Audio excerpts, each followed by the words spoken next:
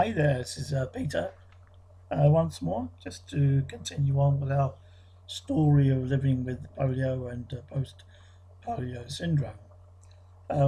Once the PPS or post-polio syndrome started to take effect about 30, 40 years ago, the normal symptoms that arrived, such as extreme fatigue, breathlessness, the general weakness, um, with me in particular, is on my left side, which was most affected by the polio virus.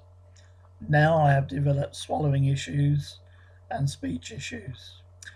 It seems to be that the PPS symptoms are developed as you grow older and are linked very directly to the type of lifestyle you have lived, particularly in the last 40 or 50 years.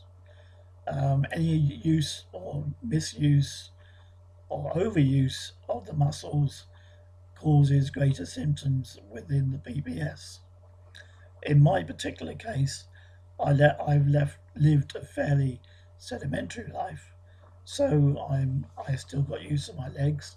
I didn't play squash or a lot of football, and any rugby, that sort of thing. It was okay with golf and doing walking exercises, but I certainly didn't overuse or misuse my leg muscles. So, as I said earlier, these have remained um, fairly active in some respects.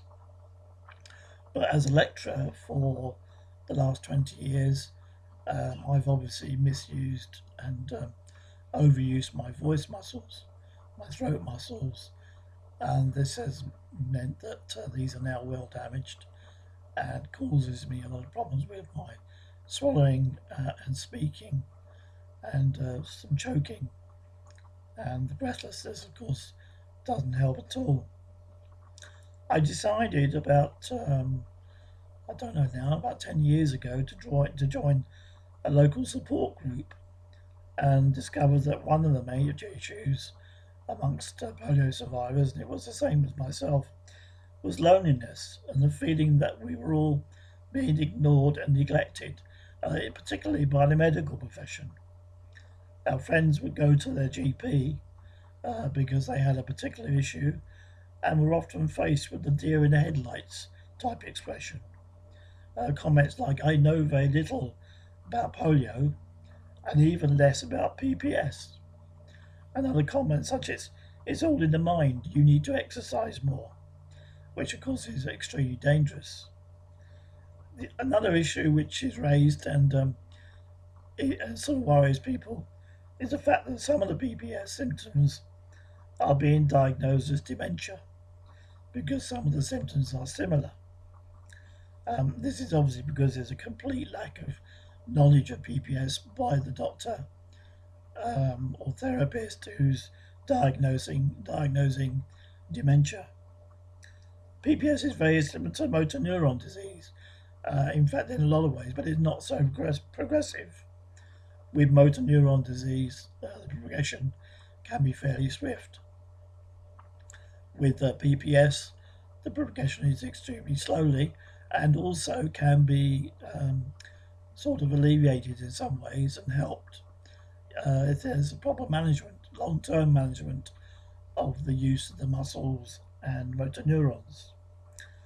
I decided after a while to develop a website and a smartphone app which shows where the support groups, medical doctors, and other polio survivors can be located by using the Google Maps, which is very good. It also includes lots of PPS related information, guides, help sheets, etc., etc. And we have over nearly 8,000 people using the website, all the apps now, and so it's obviously used a lot.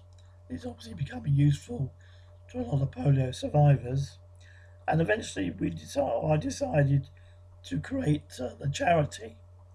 We registered it with the English Charity Commission as the Worldwide Fellowship of Polio Warriors. I'll move on to the next section shortly. Bye for now.